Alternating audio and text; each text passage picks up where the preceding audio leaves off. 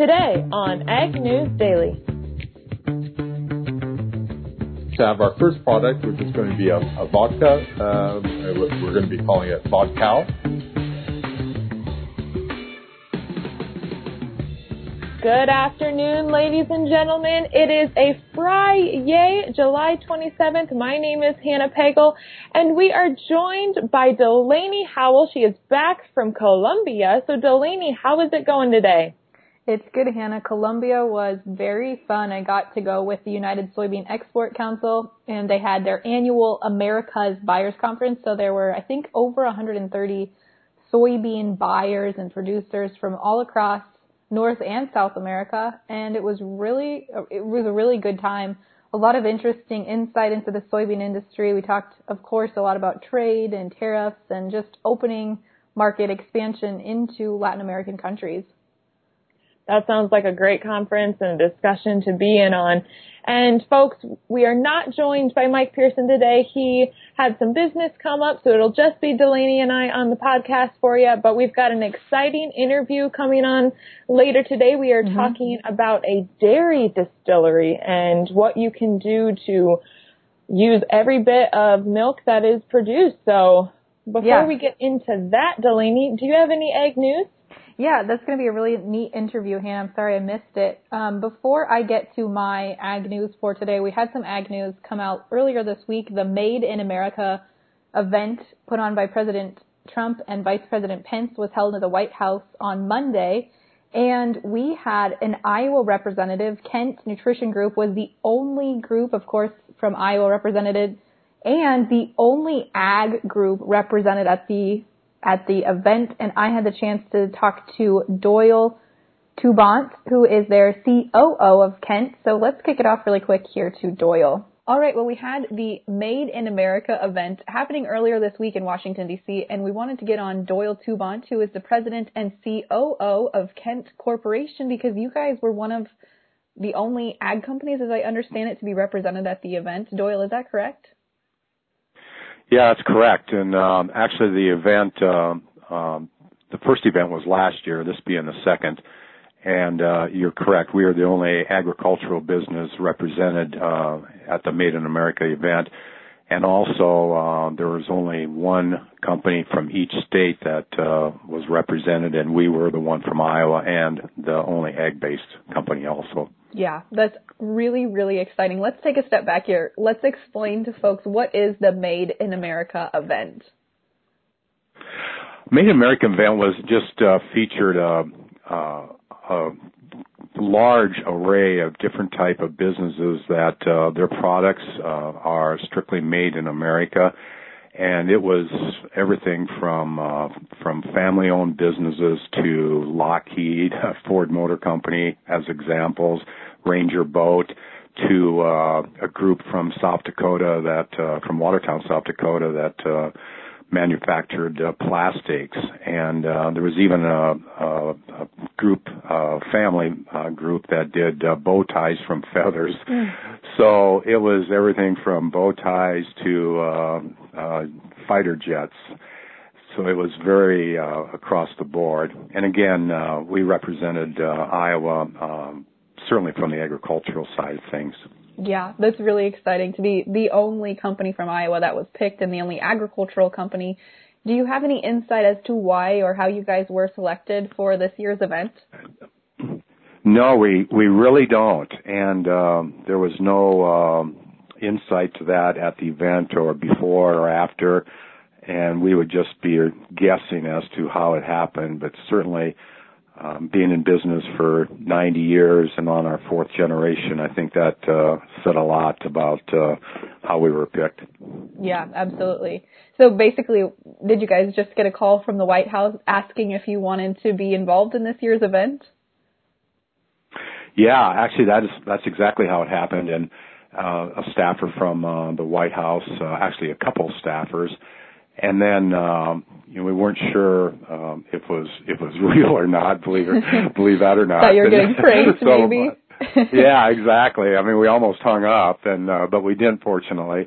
And then we started getting calls in from contacts in Iowa and Iowa State and different people the legislators that heard about it and knew that we were being picked. So we were receiving a lot of confirmation from many different angles. Yeah, absolutely. So folks, on Monday, legislators basically came through and walked through all the different booths. Is that right? Yeah, that's correct. On Monday, the event started at 10 o'clock and then went till 4. And the first portion of the event was, that's exactly right. Legislators came through the event and walked through. Vice President Pence was also part of that, and he made a special point to come to our display. And then President Trump spoke. I believe he was scheduled to speak at 1, and it was a little bit later than that. And he also walked through several of the rooms to view their displays and setups. So quite the day. Yeah, it definitely sounds like it. Did any legislators or President Trump, Vice President Pence, did any of them offer any words of encouragement or make any comments when they did stop by your booth? Yeah, at our booth, of course, was Jimmy Kent and Gage Kent, Gage being third generation and Jimmy fourth generation. And our display also showed that it's our 90th year celebration. So that generated just a tremendous amount of buzz that here's a company that's celebrating their 90th year, and both the third and fourth generation are here to be at the event. And that in itself just sort of took over the whole discussion every time somebody came by. Absolutely. And as you mentioned, you're still kind of on cloud 9 this week. What do you think moving forward? Are you guys going to keep promoting this event? Do you have any insight into what the next 90 years looks like for Kent? Yeah, we've been promoting this actually, a couple days before, and certainly here it is Friday after the event, and we're still doing promotions and discussions and interviews like this, for example, to just keep the word out, and we're getting a lot of feedback from many different parts of the country, and congratulations and conversations that we've had. So, yeah, and to your question, going forward, we are certainly a growing business. We have made several acquisitions over the last few years, and our feed business, the Kent Nutrition Group, is doing well with new introductions of new feeds. And we're a family of several businesses, so growth is everything, and we're certainly growing our international footprint too. So we're very excited. It's been a great time in our history right now as to what's happened with the economy and business in the United States and worldwide, actually, and continue to allow us to grow. And with growth comes prosperity for a lot of people. Absolutely, and we're very happy and excited that you got to share the news with our listeners today. Doyle Toubont, thank you so much for your time. Thank you so much. We really appreciate this, and thank you again. All right, well, that was Doyle Toubont again there with Kent Nutrition Group. Just interesting stuff what they're doing over there at the White House. And, of course, there has been a lot of news come out of the White House this week. President Trump was in Iowa yesterday. Hannah, did you see any news from that? So Mike said he was at Piazza, which, yes, that is in Iowa. I'm sorry, I don't know why I was thinking that was in Wisconsin. But yes, he was up at NICC, with, what was he talking about? Do you know? Yeah, I do have a little insight into that. He talked, basically, I think the reason he came to the Midwest at this point in time was just to alleviate some of those farmer concerns about trade issues going on right now. He touched on trade and anxieties that farmers are feeling and brought, quote, make our farmers great again hats, because, that was his campaign slogan, was make America great. So he just came to alleviate some fears. He did touch on E15 a little bit and what's going on there. He said, he feels like they're making moves to get E15 figured out. and that they're, quote, very close to pulling off the required vapor pressure waiver for E15, so it could be sold year-round. But earlier this week, EPA Administrator Andrew Wheeler told reporters that E15 was not going to be part of a package deal. So still watching to see what comes there. But yeah, he basically just talked a lot about trade and talked about the agreements he's working on. And one of the agreements that the White House came out with earlier this week that they said they're working to, I guess, create a bilateral trade agreement with are Nigeria and the Philippines. So U.S. Trade Representative Robert Lighthizer said at a Senate hearing yesterday that he thinks that those are going to be their two first agreements created here moving forward, which is, you know, if everybody wants Japan to be that first agreement, but still trying to figure out if Japan is willing to do a free trade agreement with the U.S. And Lighthizer also commented on the trade war with China, and he said that, you know, it's going to be going on for years when he said this at a Senate hearing. But then he also said that they're hoping to get a NAFTA deal worked out with Mexico as soon as August. So that's just next week sometime. So hopefully we can get something going there. But yeah, there's a lot going on in D.C. these past couple of days. There certainly has been.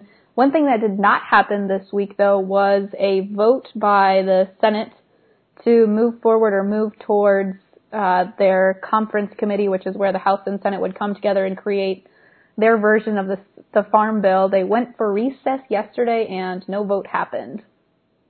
Okay, so when do they rejoin together? Yeah, that's a good question. I'm not positive when they return from recess. I think August. I think they have a 2-week recess right now. Listeners, correct me if I'm wrong. I think it's about a 2-week recess.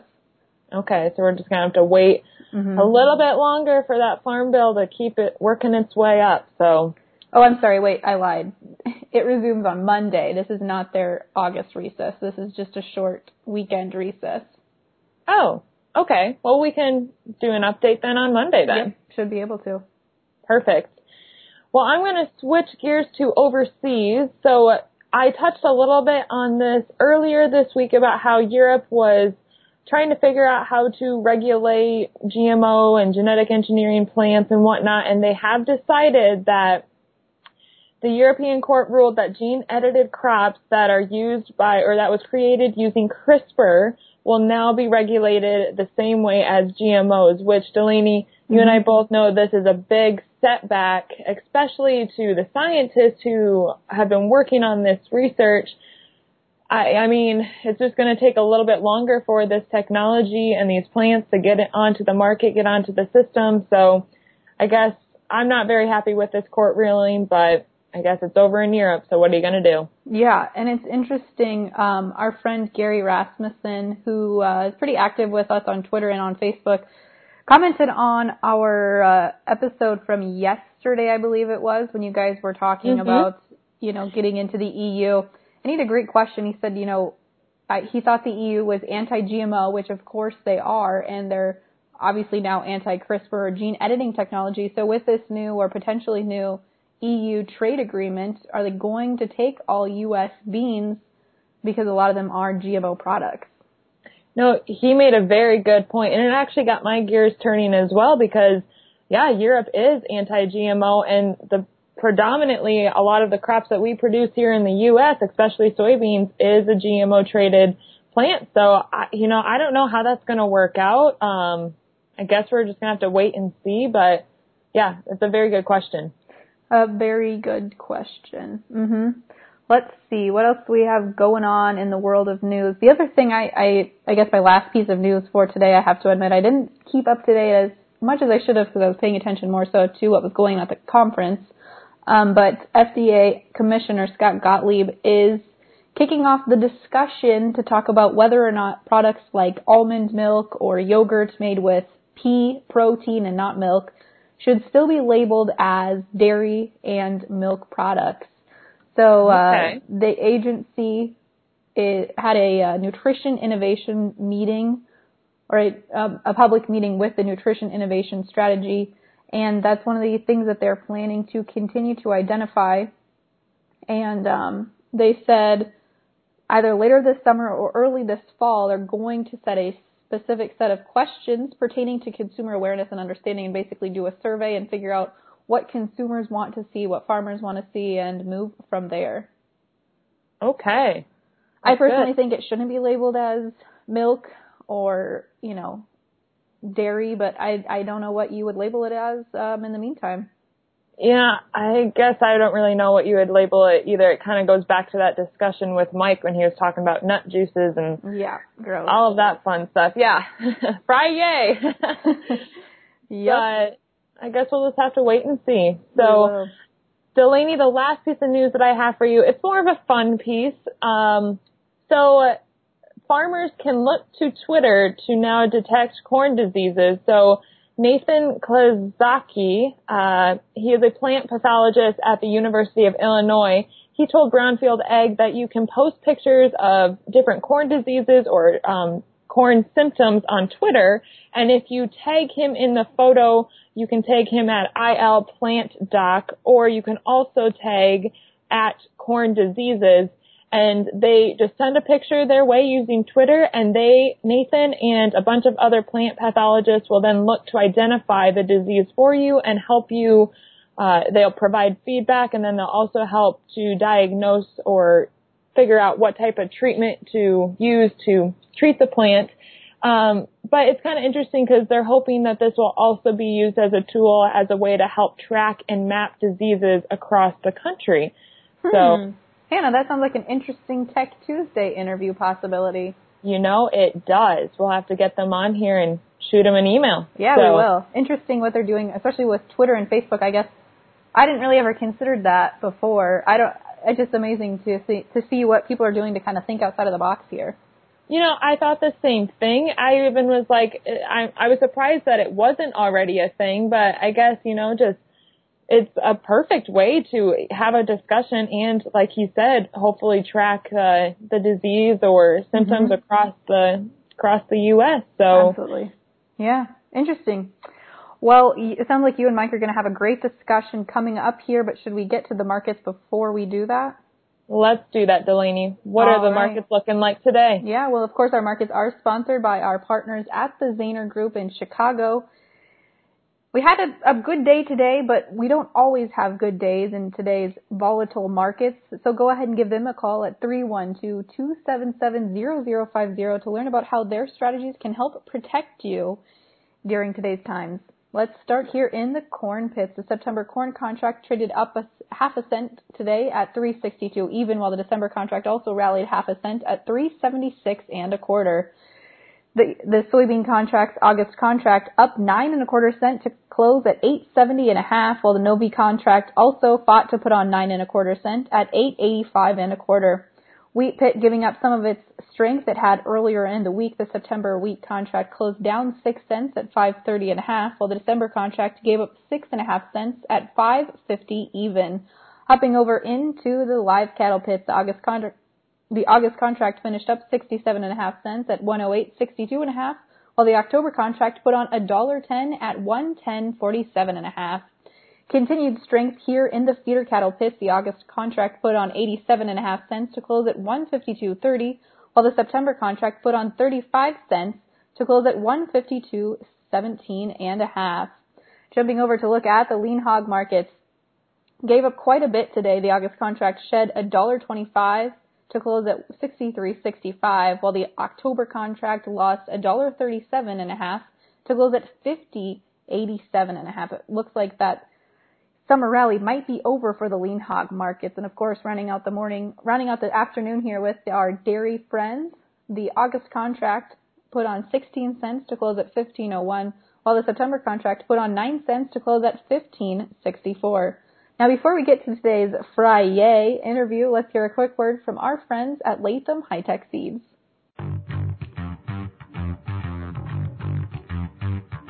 With us again this week is Phil Long, the agronomic specialist at Latham High-Tech Seeds. And Latham has folks with boots on the ground throughout the growing season, keeping track of what's going on in the crops and in the fields. And Phil, you've been out. What have you seen? What's jumping out at you this year? Yeah, it seems like there's not a lot of things overtaking crops yet, but we're right at that point where it's getting to the point, we want to be considered a fungicide if that's the case. And one disease that's been jumping out, it's a really distinctive one. For those that have seen it, it's called Physoderma brown spot. It shows up as a kind of a purple or kind of chocolate-colored brown spots right in the midrib of the leaf, and even can show up on the stalk of the plant, on the corn plant. So it's a very diagnostic disease. A fungal disease that can be treated with a fungicide around our one time period. You just got to check and make sure that those labels are labeled for Physoderma brown spot. Make sure that you're diagnosing the disease correctly. It can be misdiagnosed. Southern rust as well as eye spot can kind of look similar in terms of leaf symptoms. But a fungicide and some good rotation and even maybe some tillage might be necessary to help with control. All right, folks, keep all that in mind, and always remember, Latham High-Tech Seeds has expertise across the Midwest, and to put that to work on your farm, give them a shout at 877-GO-LATHAM or visit the website at lathamseeds.com. Well, folks, for our Friday, we're going to have a little bit of fun. We're going north of the border to Canada. We're talking to Omid McDonald. He is the founder and CEO of a very unique distillery called Dairy Distillery. Omid, thanks for taking the time to talk to us today. Well, great to be with you guys. Bring us up to speed. Dairy Distillery. What do you guys do? Well, we're turning milk sugar into amazingly smooth alcohol. So we're taking a product known as milk permeate, which is a byproduct of the ultra-filtered milk production process. So what happens is the milks are collected from the farmers. It comes into a large processor. They take away the butter, the fats for butters and ice cream. Then they have all that skim milk. And to make it cheaper to ship to yogurt and cheese manufacturers, they concentrate the proteins using a technology called reverse osmosis. And when they do that, they get a liquid which they call milk permeate, which is a high lactose liquid. And right now they have no use for this liquid, and hundreds of millions of liters of it is being produced and currently just thrown out. And so we've been working with the university here in Ottawa on finding a way to convert that into tasty spirits.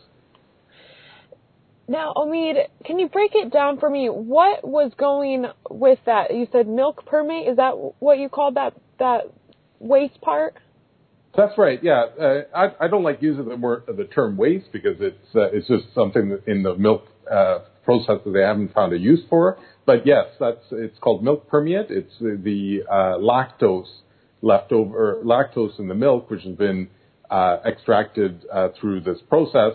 And lactose is a sugar, and any sugar with the right yeast can be converted into alcohol. Perfect. So I was looking on your guys' website, and it said that it had some hazardness to the environment. Can you maybe touch a little bit on what that milk permeate was doing, and then the reason why you were wanting to switch it into creating a product out of it? Yes, so the lactose has a high biological demand, so it will eat the oxygen in the water if you were to just dump it into a river or what have you. So it has to be treated. So it's a burden on the environment. So what right now they have to essentially build treatment facilities to dispose of this safely, which is a burden on farmers. So here in Ontario, the farmers actually pay directly for the disposal of this by getting a lower blend price for their milk. So it's a economic problem because it's hurting farmers. It's an environmental problem as this stuff can't be released into the environment, and also it's a PR problem for the dairy industry. No one wants to see 1/3 of what's coming out of the cow end up in the ground.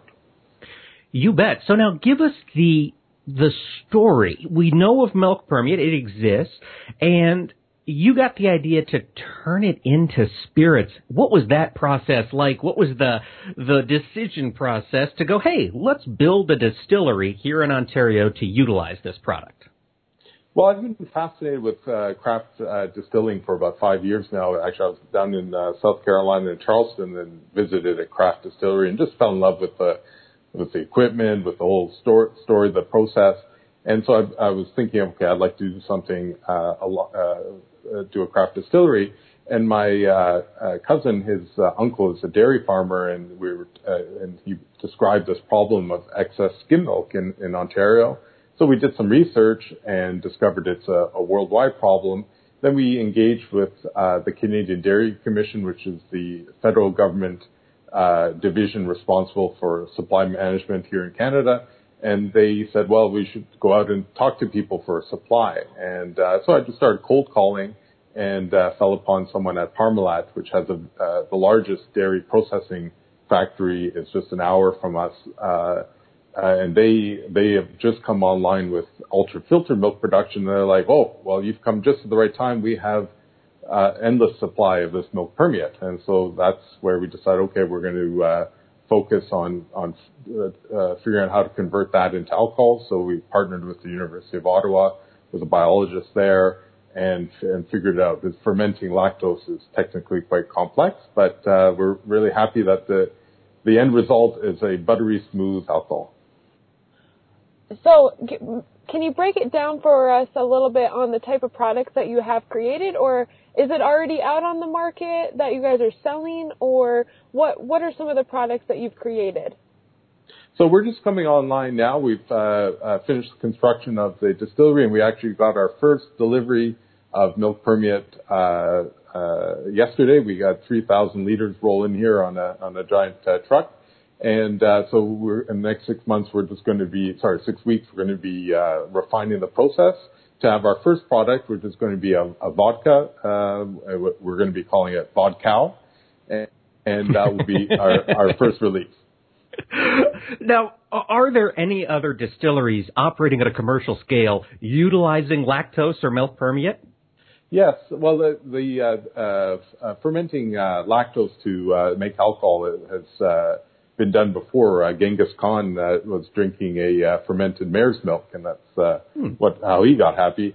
But more recently, in the 70s, in New Zealand, they were fermenting whey, which is a byproduct of cheese production, to make alcohol for cars, for running cars, and so that was during the oil crisis. But that sort of died off. But more recently, with the whole resurgence of craft distilling, some people have been looking at using lactose again. So there's a great distillery in the United Kingdom that does a product.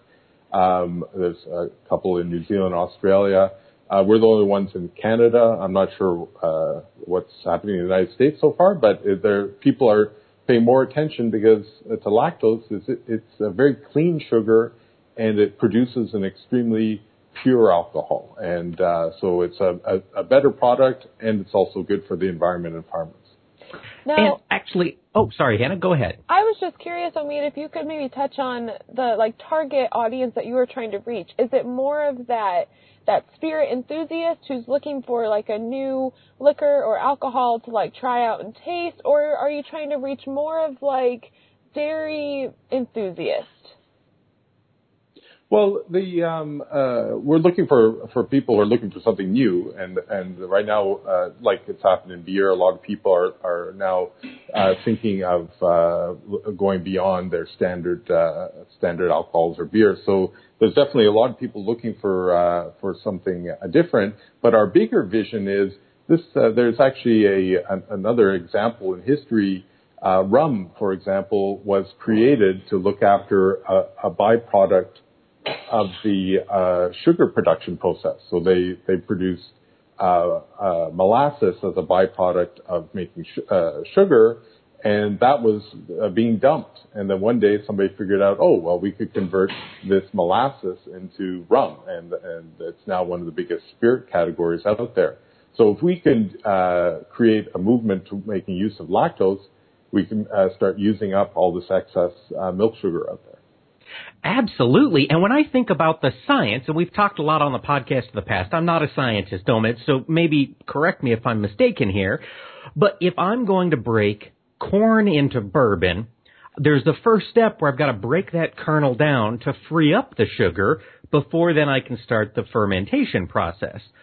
Utilizing lactose, are you already starting at that second step? You already have the sugars free. Does it make it, I guess, are there any more efficiencies in utilizing the lactose product? That's a great point, and yes, there are. The lactose does have to be broken down into its component sugars, as it. Okay.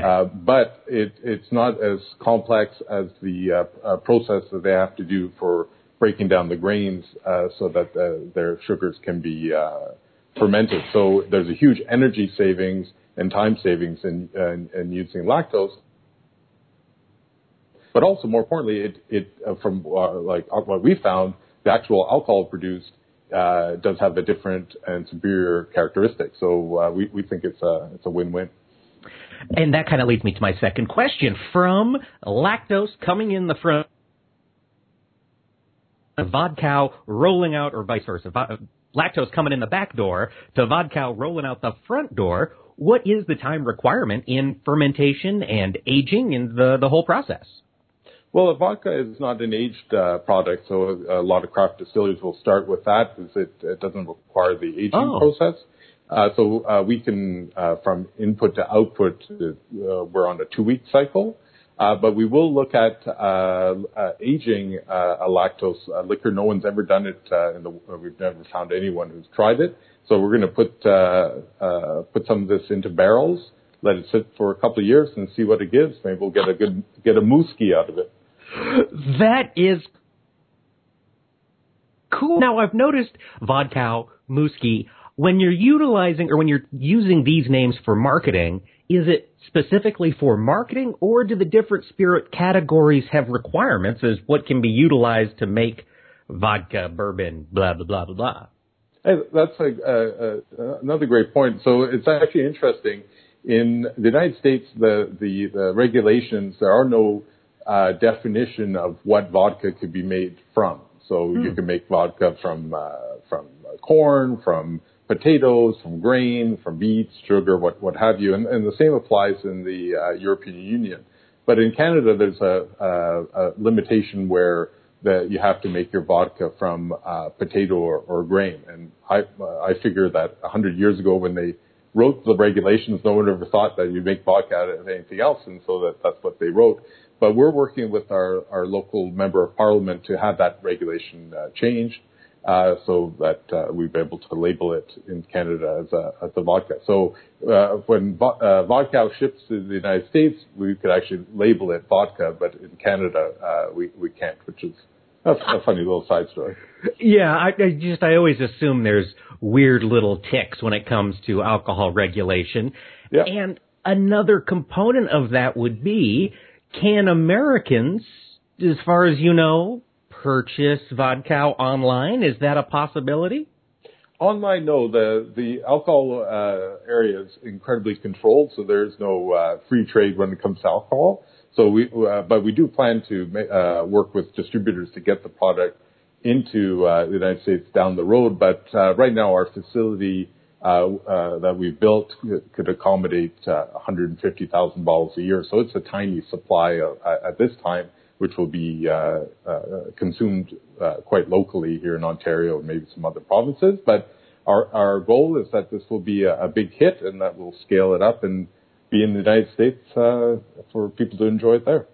And Omid, if our listeners have any questions or want to learn more about your products, where can they go? Or sample it. Exactly. Where can they go to learn more information? Well, the website at dairydistillery.com has all our contact information. You can check out we're on Instagram and Facebook. So we're posting a lot of interesting stories as we develop this product, and be happy to respond to anybody with questions, and hopefully very soon we'll be giving tastings. So please do reach out. Well, Delaney, what do you think? Would you ever try some Dairy Distillery vodka, or how they were saying vodka on the in the interview? Heck yeah, sign me up for it. I know, it sounded interesting. He was saying how it was like a buttery, sweet, salty kind of concoction. I don't know. I think we should go up to Canada to give it a try. I do too. Road tripping it to Canada. Let's do it. Well, Delaney, if our listeners want to get a hold of us or learn more about other podcast episodes, where can they go for more information? That's a great question, Hannah. They can find us on Facebook and on Twitter. We're always sharing things there by searching for Ag News Daily. You can also head to our website to listen to all our old episodes by heading to agnewsdaily.com. With that, Hannah, should we let the people go? Let's let them go.